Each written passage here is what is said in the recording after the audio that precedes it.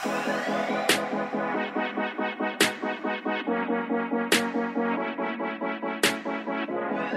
well, welcome to the X Podcast. We're so excited to have you. I don't even know what episode it is. Should I know that if I'm hosting? It's What is like 78? 48? No. No. We're in 60. 68. Something like that. Something like Anyways, welcome to a new episode, and we're back on video. We're here. We're on video this time. And so I've got my good friend Russ with me, which, by the way, just arrived in town from Detroit.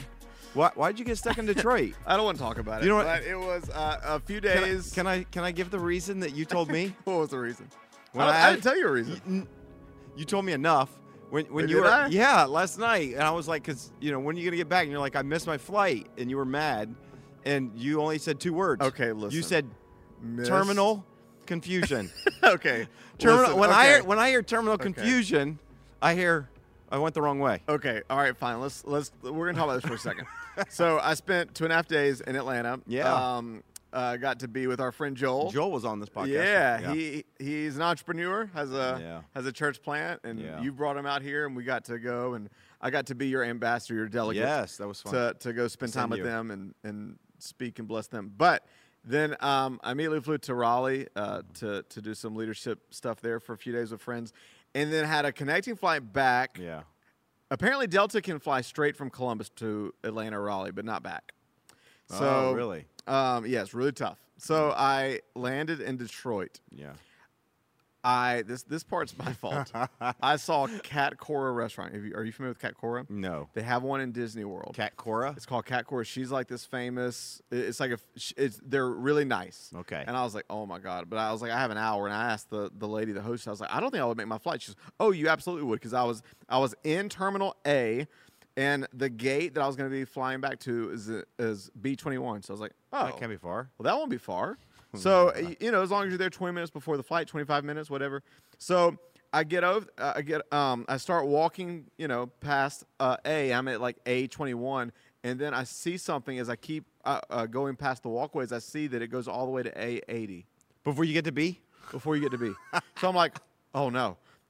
So I'm running. I'm running. I got a laughing. new hat, and it's got like a sweat ring on it. Oh, no. You can see it's. So I am running. I get to the end of A, and it's a dead end. And I was like, oh my God, it's on the other end. So I'm telling you, it took me 10 minutes. So for another 10 There was no minutes, signs that ever said B terminal this direction. No. So I run another 20 minutes. I mean, no, I'm running probably in all real like 10 minutes. I'm like on a 10-minute run with my backpack. My back is Sprint. raw. Yeah. It was like bleeding. my Too much gosh. information. I'm running all the way back from A78 all the way past A. Guess what? It's another dead end. I grab one of the people behind this. I said, where is B? They said, oh, we know it's a little confusing. When you go back to A36, there's a slight sign up top that shows you there's a little corridor that goes towards B and C. Yeah. So you missed So I missed. So here's I the ran moral of the story. Even when there's a sign, it might not help. It was a well-hidden sign. Well, I was so mad. So you made it back. I made You're it a back. little bit late. Yes. And we're glad to have you back. Thank you. It's good to be back. Yeah, it's good to have you back here at It's good to be back. staff. Right before we're recording this right before the death apocalypse is due I to hit. hear there is a big It's- storm coming. I don't think it's gonna be that big. That's just my opinion. I might be wrong. Are we having church this Sunday? Yeah, we're having church. Okay. It's gonna be over in a day. I mean, we'll probably get some ice Thursday and to snow. Friday? Thursday to Friday. Okay. It'll be clear by Friday afternoon. That's Okay. my guess. That's my prediction. But I'm not a weatherman. You look like you've been taking creatine. I'm not a weatherman. Well, I just started back into creatine because I told Okay. you that, but I Oh. don't feel like I look like. I Oh, don't- okay. I took creatine and I don't feel like it did anything except making me pee all the time. Did you start lifting weights? I've been lifting Oh, weights, okay. but made me pee all the time. And I don't think it didn't make me any bigger. Creatine's supposed to make you bigger. Yeah, it's supposed to make you bigger if you combine the right diet. But I feel like you have 0 carbs and you never eat, and you also That's never not have true. water. Not true. I've actually been enjoying plenty of carbs lately. Okay. So enjoying them. Anyways, When you get so Tommy you know Dawson what back else on. is exciting coming up? I What's wanted that? to talk about this just for a brief moment. Maybe we'll see where this goes. The Olympics. Come on. They're getting ready to start. Winter Olympics. In fact, I think there's already an event that started now. They have some events, I think, that start before the opening ceremonies. Bowling? No, curling. Curling. Something in curling, I think, started already. That's what I heard. I think maybe today. And I think opening ceremonies is, let's see, it'll probably be the day before this releases. So I think the opening ceremony is February 3rd February 3rd. in Beijing. And so, will you watch a lot of the Olympics? You won't. Will you watch any of the Olympics? If I'm at someone's house. That's it. Who's going to Beijing? Our ambassadors are like boycotting it, right? I don't know. Our delegates are. I don't know. You know that? Our delegates are. The Beijing, I'm sure, probably. It's been a hotbed of controversy. Yeah. A lot going on in the world. There is a lot going on in the world. And so we're about to have the World Games. And what's interesting, I was thinking about this. What's interesting is that the World Games, the idea of having the Olympics, I think first started, World Games, there was, if I recall, I could be wrong on this. So any history buffs, you might correct me. But I thought originally a lot of the World Games kind of started and there was an agreed upon thing that there would be peace during the time of the games. And that even if there was war and conflicts and things going on in the world, that there would be peace for people to stop and participate in kind of a friendly competition thinking worldwide. Yep. Now what's interesting is we have the Olympics starting at the same time World War III is about to start. Yeah.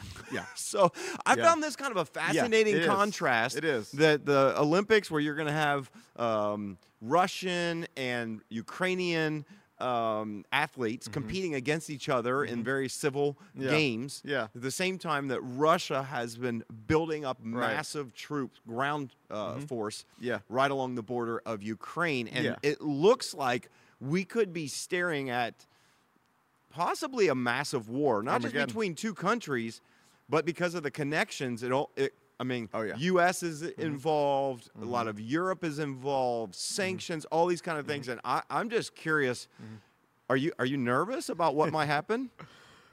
Well, first of all, I think that it is weird that we have the games and then we have people already protesting, or not protesting, but not going. It's weird because, like you said, there's always been kind of this ceasefire in a sense of we're all going to at least enjoy, if nothing else, but to celebrate the competition, to celebrate the athletes. But we're also in cancel culture now. Yeah. And we're also on the brink of potential Armageddon. Yeah. So I don't know. It is very, it's weird to watch. It's eerie to watch. It's probably I saw a little something weirder for you because you're younger than I am. Yeah, so I you feel were like 50 when the Berlin Wall was torn down. I was a kid, but I remember just not to cut you off, but I was just thinking, like, you probably don't really know a time where Russia was really considered like our primary enemy or threat in the world. Yeah, but you know what? I feel like in the 80s. Yeah, so I was not alive. I was born in 84. So you were probably a little young, but I mean, the whole Reagan-Gorbachev like standoff Cold War thing, like in the 80s, late 80s, I mean, it was always on the back of your mind that we could be invaded by Russia. Yeah, so I was not aware. I was not old enough to be aware during the Cold War. But I do feel like since then it's been a chilly battle. Yeah. Chilly battle.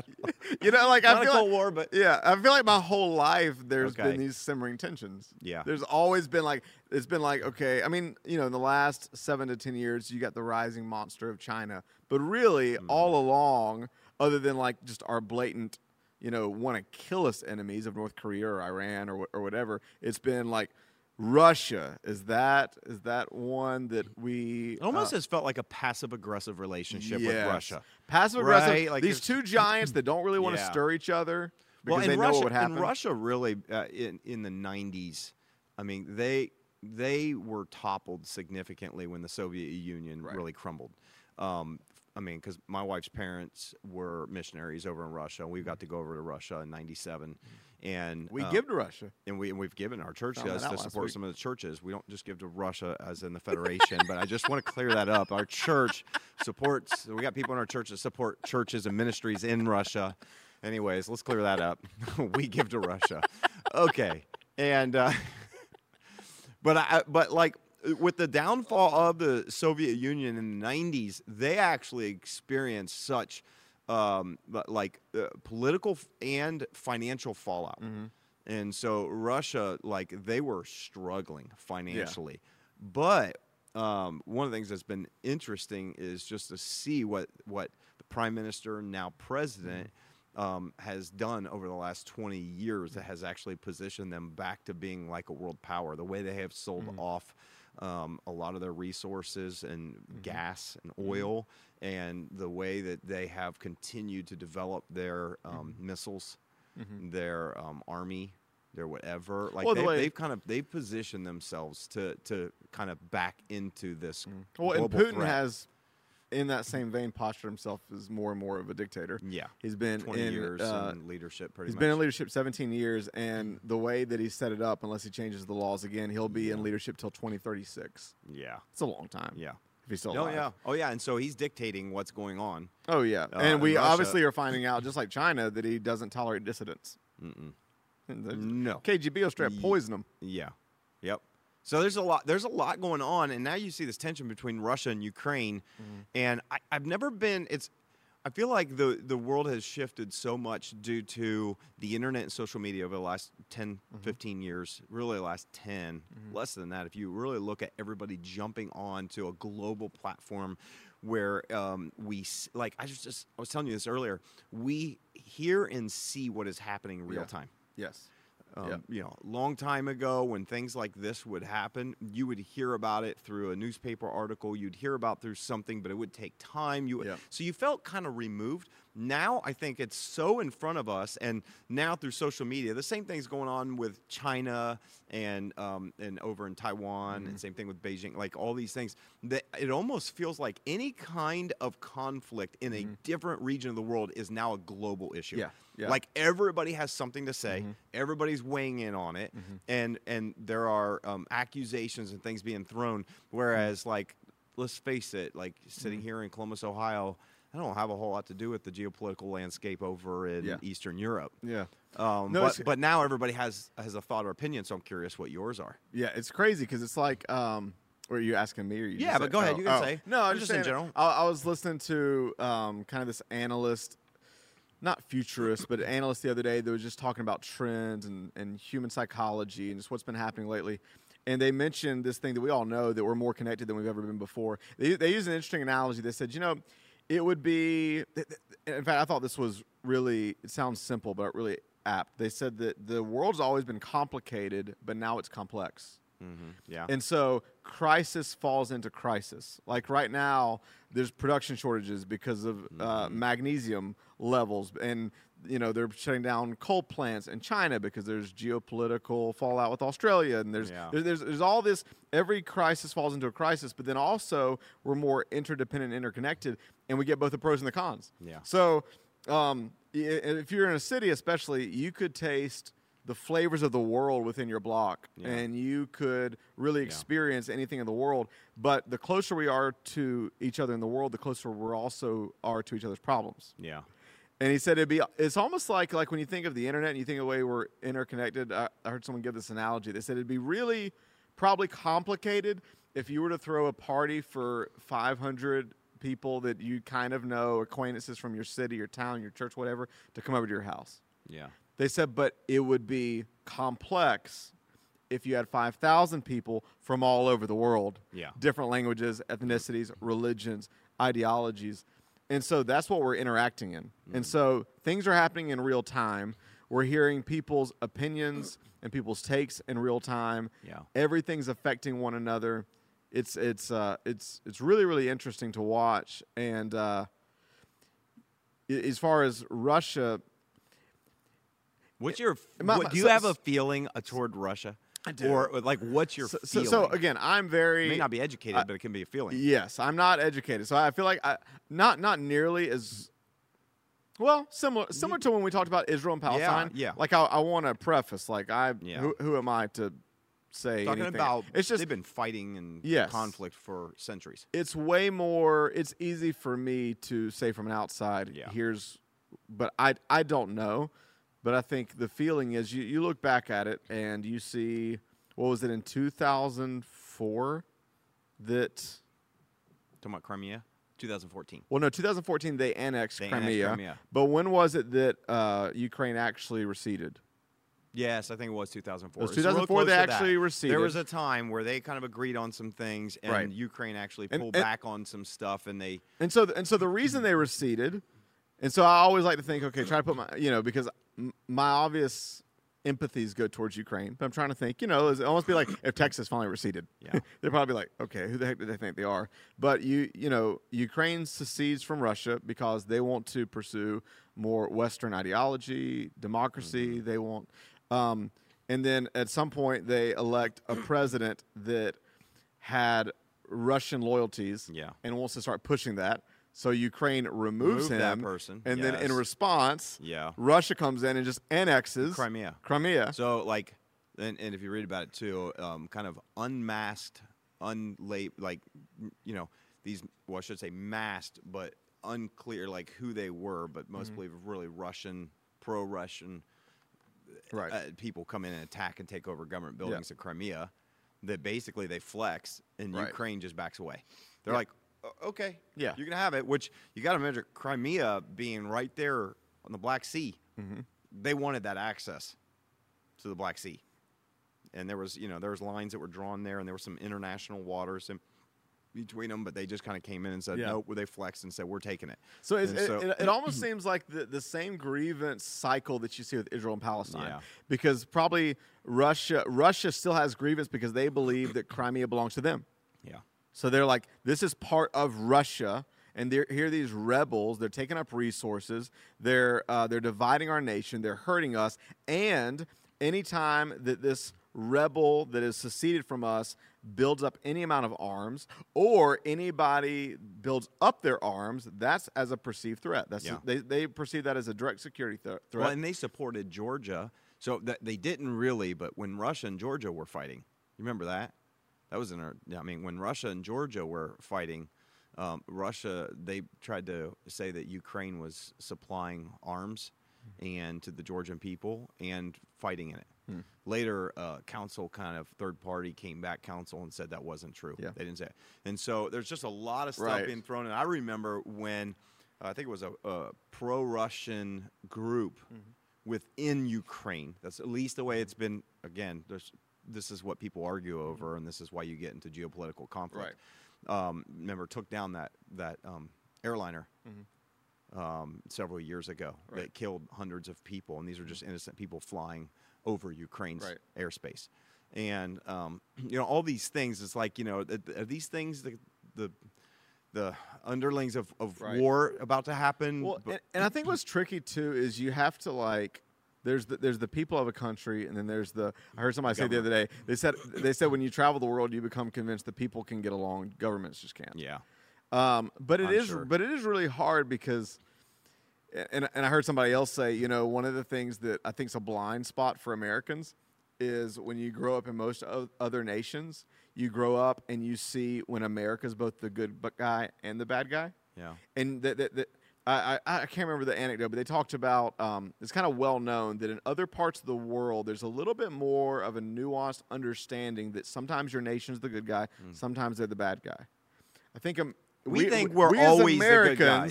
Tend to only think we're the good guy. Yeah. So I try to remind myself of that, and I try because it's easy to have caricatures in your mind, but I'll be honest, and I'm not saying this is an intelligent approach, intelligent way, but it is really hard for me. If you're just asking me how I feel, not even what my intelligent analysis is, it is hard for me to shake off the caricature of Putin. Yeah. I mean, this is a guy that you look at his eyes. I've shirtless picture of him on his. Yeah, well, and I've watched him. I go on weird rabbit trails. I remember halfway through last year, I watched all of those interviews they did. What was the former Fox News host? No. Kelly, I don't know. Yeah. But anyways, and he's just coldness in his eyes, unapologetic. I joked about the KGB, but that's where he comes from. Yeah, the KGB, KGB still in operation. He operates in that mindset. Yeah. He comes from that. The way he approaches things, the way he manipulates things, and it's well known. Sure, we've lied at times, so this is with an understanding that America's not perfect. Yeah. But I just think it's just: is there any country as large as Russia that's besides North Korea and all that is well documented in they will lie, deny, cover up. Propaganda. And so for me, to have 100,000 troops on the border of Ukraine, and for years just deny that they're doing anything, or to straight up like invade a place but then kind of deny or kind of say, oh, that wasn't us. Like I just for the outspoken critics to disappear, oh, that wasn't us. Like I just feel like, and again, this is what I hear as an American, but it is really hard for me to shake off the caricature of Putin and therefore the way I view what the Russian government does. Yeah. So I could be way off. Well, and I think we don't understand. From what I understand, if you're curious about what I've read about the conflict that's going on right now, I think it stems a lot over Ukraine's desire to connect with the European Union. So they have expressed for a long time wanting to be Russia a part said of it's the a European red Union. line if they join NATO. Yeah, that's what they said. And the reason being is that I really believe Russia sees them partnering with, they think that allies that could be their potential threat or enemies would then have access to a neighboring nation right there. So they see it as a national security issue. I guess the red line for them to, and so it would not surprise me, and I have no idea what's obviously in the head of Putin and what they're doing, but if you have current leadership, and we've seen this before, who are wanting to connect with the European Union and the NATO, maybe the thought is, well, let's just go and change the government, right?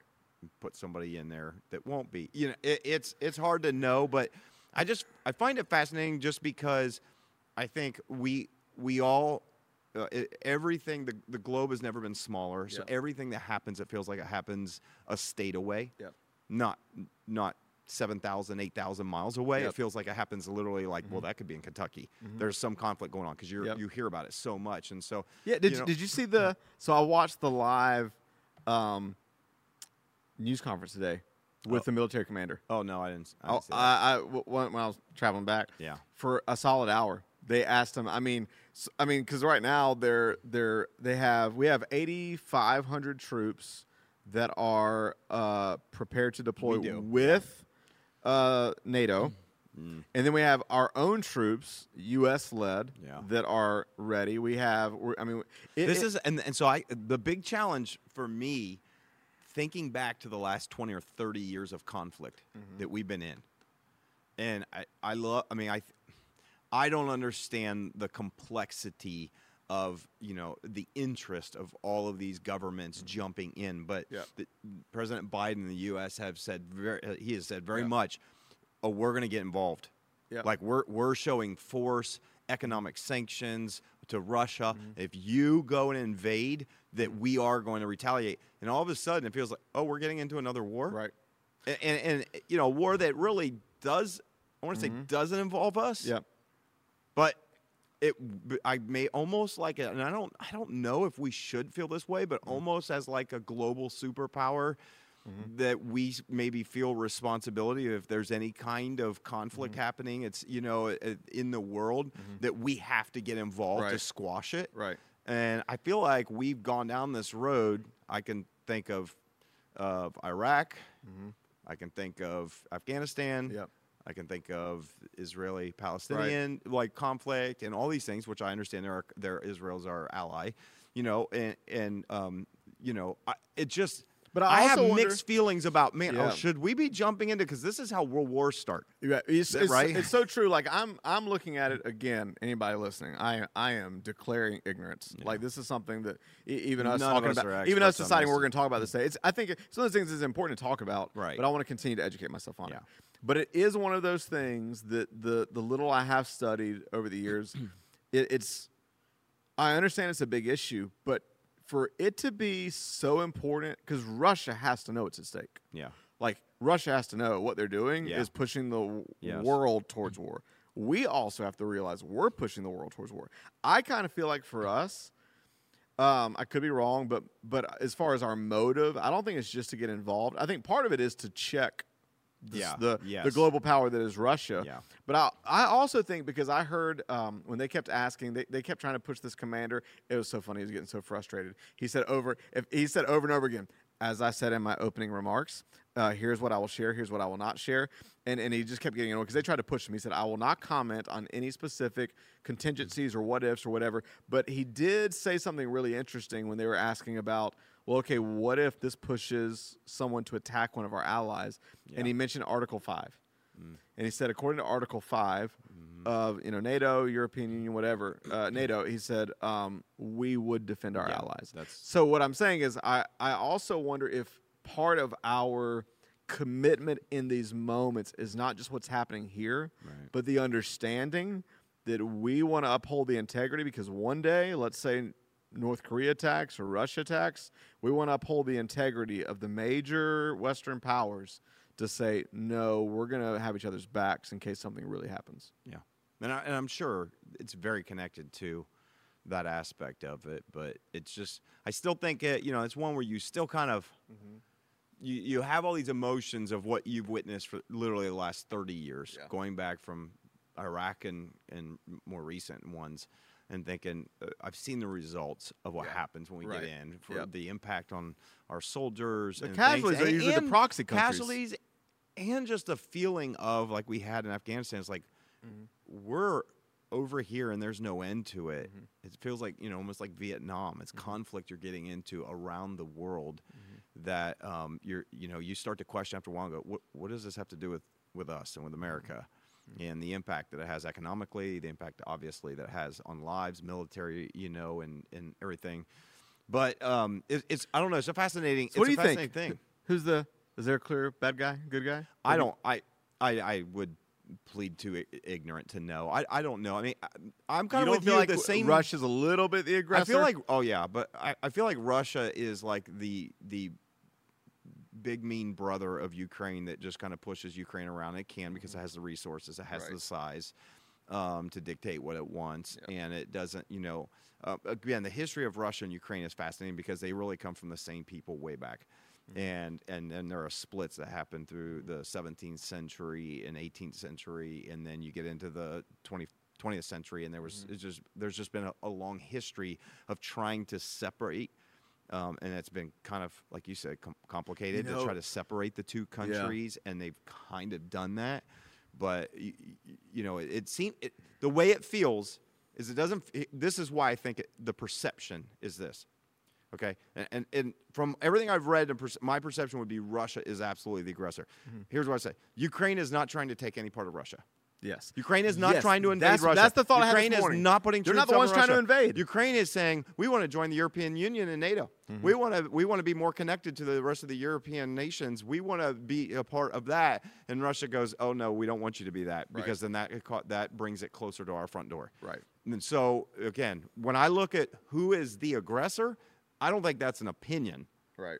Russia's the one that's been building up their troops along the border. And Ukraine is following suit to try to protect. But and what's fascinating is that Russia really sees themselves as one of I think they have a very interesting mindset. I was reading this one. I don't remember what source. But I think Russia still sees themselves very much in the importance of ground fighting.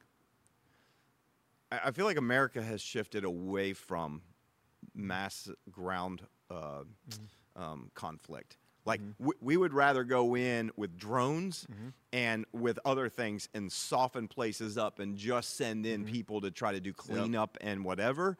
And it doesn't feel like Russia's fighting that way. They have an intimate fighting style. It and is. a lot of people, and they also have the terrain advantage. Yes, and so it feels like Russia is one of those last, I want to say last, but they're not, but one of those last superpower, what's always been considered superpower. And they have large ballistic arsenal. I mean, they're one of the ones that have intercontinental ballistic missiles that can carry nuclear warheads. So this is one of the reasons why I think we are always watching what's going on there, and this is what gives me a little bit of concern of us getting into conflict with them. But they even though they probably have the technology to do that, it still seems like they're almost like, we're just going to line up and take you down. Okay. And you can't do anything about it. It just almost comes across and I will say, brash. Putin has a very, like... it's like, we'll fight you on the ground. This isn't a compliment. Yeah. Putin has the whole, like, I don't care, down. Yeah. He's just like, I don't care. This is what we're going to do. Yeah. This is Russia. And, he's got to have some sense of concern for the rest of the world. But he just, he's cold. He has concern for his nation. He's cold. But I want to ask, so what do you think the percentage is, since we're talking about war? So 2 days ago, they did a poll in Russia on the likelihood of war. Yeah. And it was 25%. Okay. They interviewed, what war analysts, and they still said, this is 2 days ago, they still said if they were pressed, they would say unlikely. Really? What do you say? If you had to pick a percentage, I mean, it is really hard just to imagine one day, one order given, and 100,000 troops just invading into Ukraine. Yeah. Like, it is really hard to imagine. But then I also ask the question, is this just a show of force? You're moving and amassing that many all along the border? Is that just a show of force? And the problem, too, is when there's so much tension, it's like a tinderbox. Yeah. One spark. I know. Not like in the British War where somebody fires a rifle and then all of a sudden. Yeah. But I mean, anything that, again, like you talked about, everything geopolitically so interconnected. Yeah. So I don't know that I could even put a percentage. I mean, I'd like to think that maybe it's more of a show of force. Like, we warned you, don't join with these people, okay, because we see it as a threat. We mean it, but I don't know if we really mean it enough to go to war. But here's what I would say. I'm not putting it past Russia. We're positioning our troops for it. We've already seen Crimea. We've already said I just wouldn't put. I and wouldn't you do put know them past that it. So we've been saying that we're putting troops there. We've been saying so far not for defense but to bolster. Yeah. But we just sent, is it Airborne Unit 6? We just sent a unit over there that is multifaceted. And they straight up said in the interview the reason we sent them there is because they can function in any arena and they're versatile. Yeah. What he said without saying it is, if something were to go down, we have a group over there that can respond in any way. Yeah, but how do you respond with you have a battalion or not even that. You have, some groups over there and they have 100,000 troops. Yep. And right now we have 3,000. I mean, we're not there to fight that war by ourselves. But again, it just feels like Groundhog Day. Mm-hmm. Speaking of which, I believe today is Groundhog Day. Is it really? Yeah. February 2nd. That's the day we're recording this anyways. Huh. The next Groundhog Day? I don't know. It's the day when Punxsutawney Phil sees his shadow, which he just did, and then we have 6 more weeks of winter. That's not a good thing. Wow. Yeah, so anyways, oddly enough. But what I was trying to say, that was a total. But it also, happy Black History Month. Yeah, Black History Month. I saw the coolest video. I got to show you later. Okay, sorry, it's off topic. Anyways, yep. it feels like things that we have walked through before as a country. Yeah. And so I don't, again, I always, I can have thoughts and opinions, whether educated or uneducated, right, or feelings. Doesn't mean I need to put them out there or share them. Right.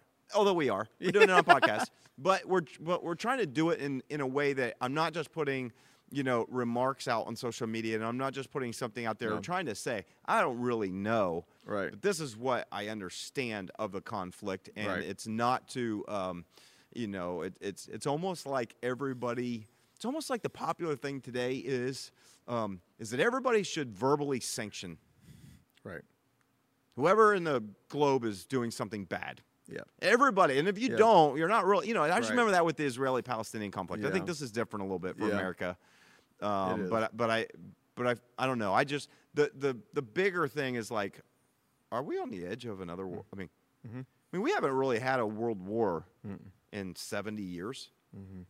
Right? 80 years? But it's 70, crazy. 80 years last year? Like world war. I wonder if this is the thing. So, like before COVID hit, there were, for decades, articles, TED Talks, scientists saying this is so obviously going to happen. Another world war? No, COVID. Oh. A global pandemic. It's happened all throughout history, and everybody said it's going to happen again. Could this be the new thing that we've all been saying all along? It's bound to happen. That finally happens, and I hope it doesn't. And you mean the war now? You're talking about the war, yeah. Like it does. It feels like at some point we're gonna. And here's war. I mentioned this to you earlier. This would be maybe for another podcast, but I was listening to a futurist and analyst the other day talking just brilliant. He said that we are at the end of an era, and that right now as a globe in a society we are in the waiting room between eras. He talked about like when the Roman Empire ended. And Ice Age, like it wasn't like Roman Empire ended on Monday and then this began on Thursday. There was an overlap. You still see vestiges, and he says we don't realize this now, but so what's the era that's over? So, what did they give something easy to put your head around? There's a lot. Well, just a single era. We need to call it the era of freedom, the era of peace in our world. I'll give you a technology. I'll try to give you a 1 to 2 minute thing of what he said. Okay. We in modernity have had this mental construct and assumption as we keep going that we've conquered the world and that things are going to get smoother and smoother, especially it was interesting him talking about this, especially from like 2005 to 2016, even up to 18 or 19. There was this feeling that you can go anywhere in the world. You can buy the same shirt from this company that you just saw on the other continent, other side of the world. You could Uber anywhere you wanted to go. We had conquered nature. We'd conquered space. We'd conquered. And so things were going to continue to get smoother and smoother and smoother. It was this whole thought of, because people always say, okay, how do we get back to normal? Or is this the new normal? Right. And he had this paradigm shift of, no, we finally left what was abnormal and we finally returned to normal. Because he would say, if you actually study world history, disruption is normal. The world history as we know it is geopolitical wars, financial upheaval, plagues, and pestilence. Mm-hmm. But we have had this deception and illusion. And he talks about, I've never thought about this. He said, if you look at most of history, he talked about Martin Luther, that had the Protestant Reformation.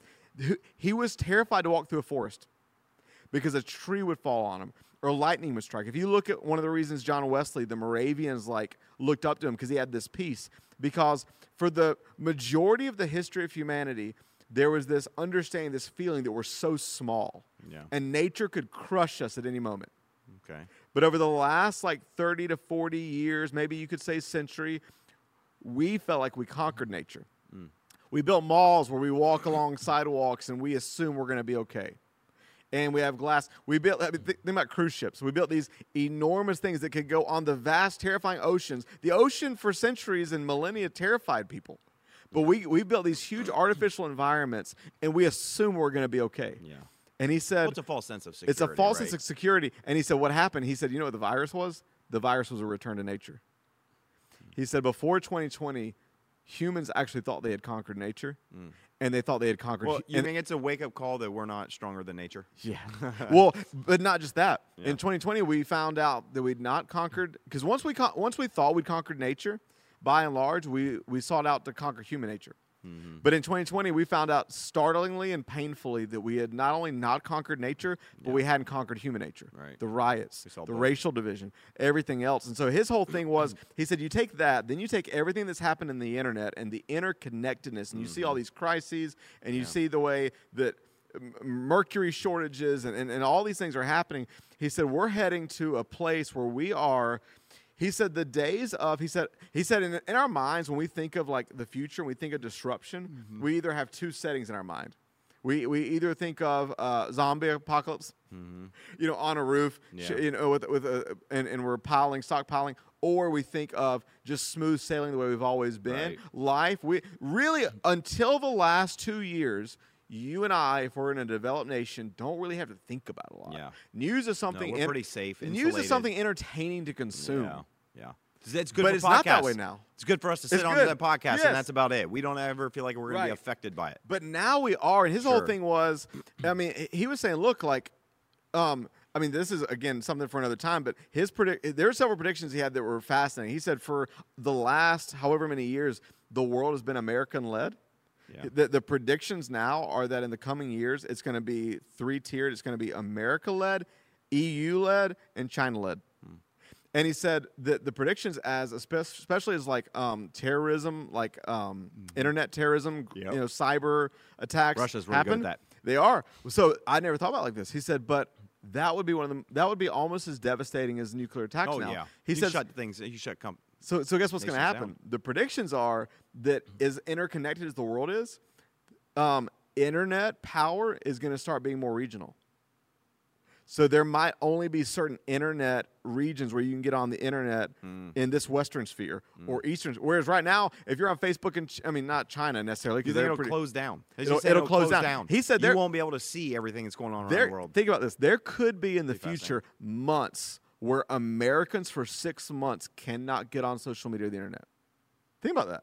You're talking about. I think it sounds like a good thing. but think about this. We keep talking. Maybe not internet. There could be. They said there could be weeks and months water doesn't run. There could be. Think about all. We're excited about the future of electric cars. You're talking about electric cars stop running. Do you think this is a little? I mean, it may not. But this seems really extreme. I mean, because I understand but again, power plants and all these things are run, and they're all run by technology. Right. You get into that, you disrupt it. We saw some disruption. We saw disruption in fuel supply over this past year or so. Remember when I forget what it was, but I think they ended up saying it was Russian hackers that ended up getting in, and they ended up having to shut down some fuel supply companies. And so I remember down, I think it was actually down by South Carolina, things that there were places where there was lines of cars and the price for fuel was skyrocketing. People couldn't gas, and then panic sets in. Yeah. So and again, their point was the person talking about this is like an optimistic.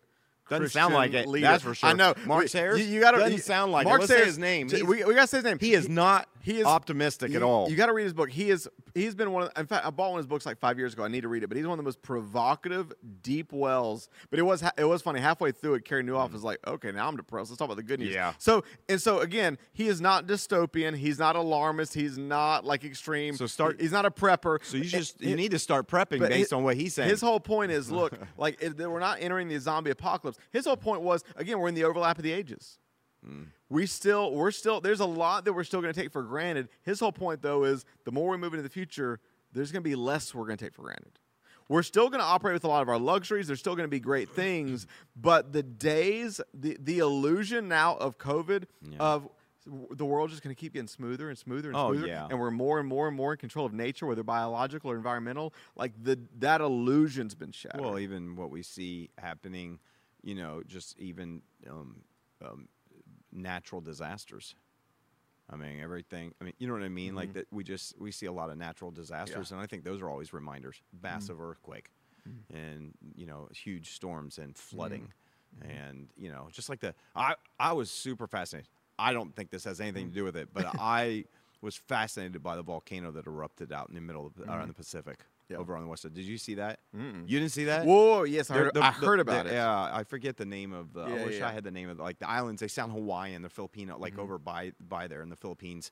But just a massive volcanic eruption, and I'm just fascinated by this stuff. So I was reading up all about it, and it was one of the biggest ones. So, and the volcano had been coming to the surface for a while. Had eruptions that happened before they had created islands. This one was so massive. They said it was the equivalent of 6 million tons of TNT going off and spewed things, elements and things, obviously, with everything that is spews with volcanoes, ash, and all that good stuff. Most of it as high as 19 miles in the air, some as high as 34 miles in the air. Covered some of the neighboring towns, neighboring islands, just wiped out the crops and everything like that, neighboring ones. And these were uninhabited, little island that had popped up because of the volcano. But what was interesting is you have something like that massive happens and it also sends tsunamis, which weren't not devastating ones, but all across the ocean. Yeah. So there's just, my point is that there are things that are still happening in nature that we have no control over. And it's fascinating to kind of it is fascinating because you could probably, in my lifetime, you could probably go back and just go, okay, you can read up on history. We have been living in the most technologically advanced history. Probably, I know it's not, there's been conflicts, but not to the extent of World War. If you go read about the way world wars impacted the United States, World War I, early 1900s, World War II, 1939, 45, when you go read about those, they were all encompassing. I mean, they're changing what we're manufacturing, all this stuff. We've had conflicts, but for the most part, it's been hey, we're sending soldiers over there. We're doing this. It's not affected us. Obviously, obviously 9/11 did affect us on our property, and that kind of was an eye-opening thing, that could come. But it almost makes you wonder if that is not what we're going to see in the future, that we're going to see it's going to be different, the way it's being fought. But you know what? And here's one, because I am a hopeless optimist. And one of the things that's really exciting, especially in our context, Mark Sayers pointed out, he said, is we always want to go back to norm so that we can do ministry and be leaders. He said, but the history of the world, he said when David was coming back from the ruins of Jerusalem, his whole thought was, how can I get things back to norm so I can implement these programs and they work well? Yeah. his whole thing was leadership through everything that was happening. And this is like, I think, well, they say leadership is born for diversity. Is born for diversity, right? Born for it. So this is the greatest. This could be one of the greatest moments in history, not only for the greatest minds to create the future, but also for people to find hope in a real way, and for the church to be the light in the middle of the darkness. One more haunting thought, though. So we were talking about this is, so you went to Israel. Yeah. So I don't know if we all went on the same tours, but I remember in 2017 when I went to Israel, this was one of those first moments as far as even just speaking for us, the age of our nation. Yeah. I'm walking through some of the Roman ruins. Like we're looking at like where some of the first like aqueducts were built. Yep. And our tour guide is Jewish, both in religion and nationality. And he's just very dry, very matter of fact. And he's spitting out stuff that I'm like, oh my God. Like he said the thing that maybe, I don't know if you've ever heard this, but he said, Israel knows that when America gets a cold, Israel gets the flu.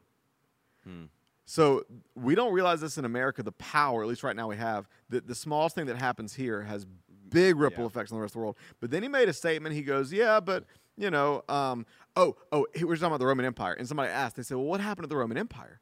I mean, it was so huge. It was vast. It was global. And he said corruption and decadence and bad leadership. And he said, the same thing that happens to every empire when they finally fall. Yep. And then he said this. He said the same thing that's going to happen to America. And I remember I was like, wait, what? And he goes, oh yeah, you do know that there's never in the history of the world been a world empire that succeeded 300 years. Yeah. And I was like, it all got quiet, and I'm like, whoa. Roman Empire, I would say, is close to 400 or more. But but you can look at ours. And whether you say 1776 or you go back further. And I was like, really? Do you think America will fall? Yes. He goes, according to everything that's ever happened in the world and the age the empires last, he goes, and by the way, he goes, do Americans are they not sobered by the $300 trillion whatever dollar debt we have to China? He goes, you don't think that any moment now that could cause your nation to collapse? And I was like, holy smokes. I think I've told you this before when we've had conversations, whether it's, just conversations about the right to bear arms and other things. And I've said to you before, I said, we should not be so naive to think that the way it is now is the way it's always going to be. I said the exact same thing to you, though. I remember I said, you can go back and look at the history of global powers. They come and go. Sure. They really do.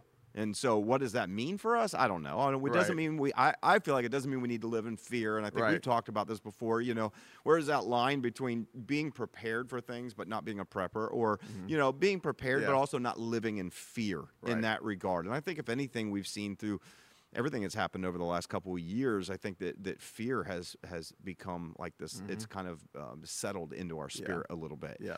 And so I think that's a great challenge, is like, how do we look ahead? I also know that the future has never been written. Right. So the one thing is you look at history so you don't repeat it. Yep. And so if anything, we should be going as a nation, we should be going, there have not been global powers that have lasted much longer than this.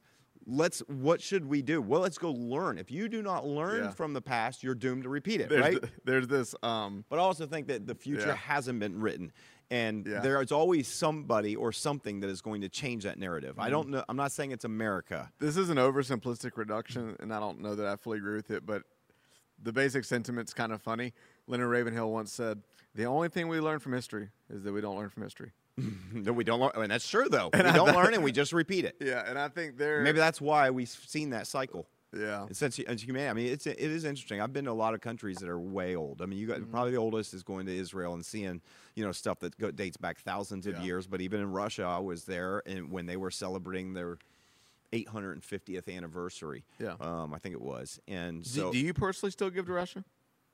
To Putin? What are we talking about? No, I don't.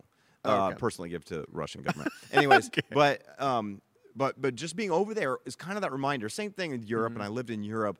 But you go into these towns, you go into like Russia, and you're in Moscow, and it's they're like celebrating their 850, and you're it's that reminder, like, okay, this capital, this city is more than double, really, what America has existed for, and it's not even America as we know it there. Right. If you want to if you want to say 1776 or later.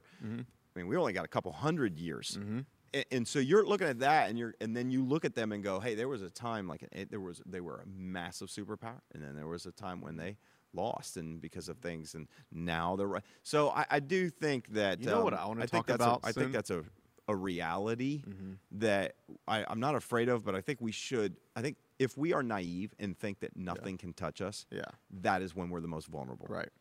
And I think America could be vulnerable in the global landscape moving forward. If it doesn't, I don't know if there's anything we can do about it. I mean, I think at some point other global superpowers are going to rise, and how we interact and respond. But I wonder if it'll be. One thing that always changes it. The only thing that we is need a to war. do. But I mean, the one thing that always changes is a war. You go back and look, all empires and all these things. Usually, it's a war. Right. And somebody thinks I can't be beat. Right. They go into the war and they get beat. The only thing we need to do to improve our nation is get out of debt, reform healthcare, reform prison system, win the most golds, and get out. Say what? And win the most golds at the Olympics. And win the most golds at the Olympics. But and unify the nation back again politically. That's all we got to do. Have a really strong leader that can step towards the middle and actually win with charisma and integrity. That's all we need to do. We'll probably do it this year or next. We'll do this year. Anyways, well, it's been a fascinating conversation. I'm not sure if it's been super helpful for anybody. But I think it's good to talk about it. Yeah, and one of the things that I think we've always wanted to do, just in this podcast, is talk about current events and what's going on, and how do I process that through my filter of my faith? How do I process that? And I think as much as you and I both work in ministry, and sometimes we're so involved in kind of that aspect of life that that we don't ever want to just like put our heads in the sand and go, well, this is our world and this is what we do, and not see what's going on in the big world and that we're a part of, because everything that happens in the world affects us. And to pray for the world. And to pray. That's I'm convicted way. As I say it, because I have not prayed a lot about this. Yeah, and like for example, I do. You're right. I find myself curiously watching what is happening between Russia and Ukraine. But I'm not praying for there to be peace or resolution, and you know what I mean. You know the most on my seat I've ever been watching current history unfold was when everything happened with ISIS. Yeah. I remember I don't know if it was healthy or unhealthy, and I actually did pray. I remember I became consumed. Do you remember that time back in like 2015 to 2016? When ISIS was about, and especially for a few days, they were about to attack this town, and we knew any moment if they broke through that hundreds and thousands of women and children were going to be massacred. Yeah. And I remember thinking this is an eerie thing, because I remember it became unhealthy. Like every few hours, I was like refreshing my news app because I was like, "What's happening?" Yeah, it's just we're in a weird time. Yeah. We're in a weird time because it's so far removed and so close. Yeah. And I think the big key as we walk through it, and all these things we're talking about, you listen to futurists and other things, and it could cause panic, and it causes you to freak out. Yeah. And I think that's, to me, one of the things that I want to always remember, and this is what my faith really helps stabilize me, is realize that my life is founded on Christ and what He taught. And remember what Jesus said, once He said, you build your house on a rock, and when storms come, it'll still stand. Yep. You build your house on sand, and not so much. Mm-hmm. And so I think in all of the global upheaval that's going on, the shifting of power, the who knows the future and how it applies to us, I think that's one of the things that settles me. Yeah. I think if you don't have that, I don't understand how you aren't so unsettled in life. When you can look at, especially as things may get worse and things may get even more complicated and life may impact what we've known, I think there's a tendency to have fear and panic and freak out. No. But to me, that's one of the things that I can have conversations about these, be concerned about them, but they don't disrupt what is really holding me up. And that is my faith in Christ, and I know that He's with me no matter what. And so, and I look back to even in the Bible, and you see, what's interesting when you see that the hardest things that the early church went through also resulted in the greatest advancement of the kingdom of God. Yep. And when you see that in Acts chapter 8, verse 1, that a massive persecution broke out against the church, and then from that the gospel went to other regions, the things Jesus said it would do, all of a sudden you realize, even though we aren't in control of nature and we're not in control of global powers and we're not in control of all this stuff, I just feel like God is. And it doesn't mean, we might want God to rearrange and move things, but what I know is that I feel like God is just over it all, and he's going to use whatever happens in our giving us the ability to fight and not fight. And he's going to use whatever it is to advance his purpose on the earth. Right. Yep. And so I can take heart in that, and I can rest in that. Yeah. So fascinating conversation. Well, anyways, we just want to say thank you for joining with us for this episode. If it has encouraged you, we hope. If it has sparked something in your mind, if it has brought a question to your mind, we'd love to know. We'd love to know. If you have any thoughts about what's going on globally or who's going to win the most amount of golds in the coming up Olympics, let us know. We'd love to know. You can send us always an email to podcast@thex.church. We'd love to hear about, and as well, if this is something you think would help someone else, do us a favor and share it. We would love that if you could just, click the share button, share it through YouTube or podcast with a friend or a family member. And it does help get the word out whenever you would like it and you subscribe and leave a review. It does help. Moves up in the algorithm. Come on. Talked about the algorithm. So it moves up. Rate so it, anyways, share around. thank you for joining us. And until next week, have a great day.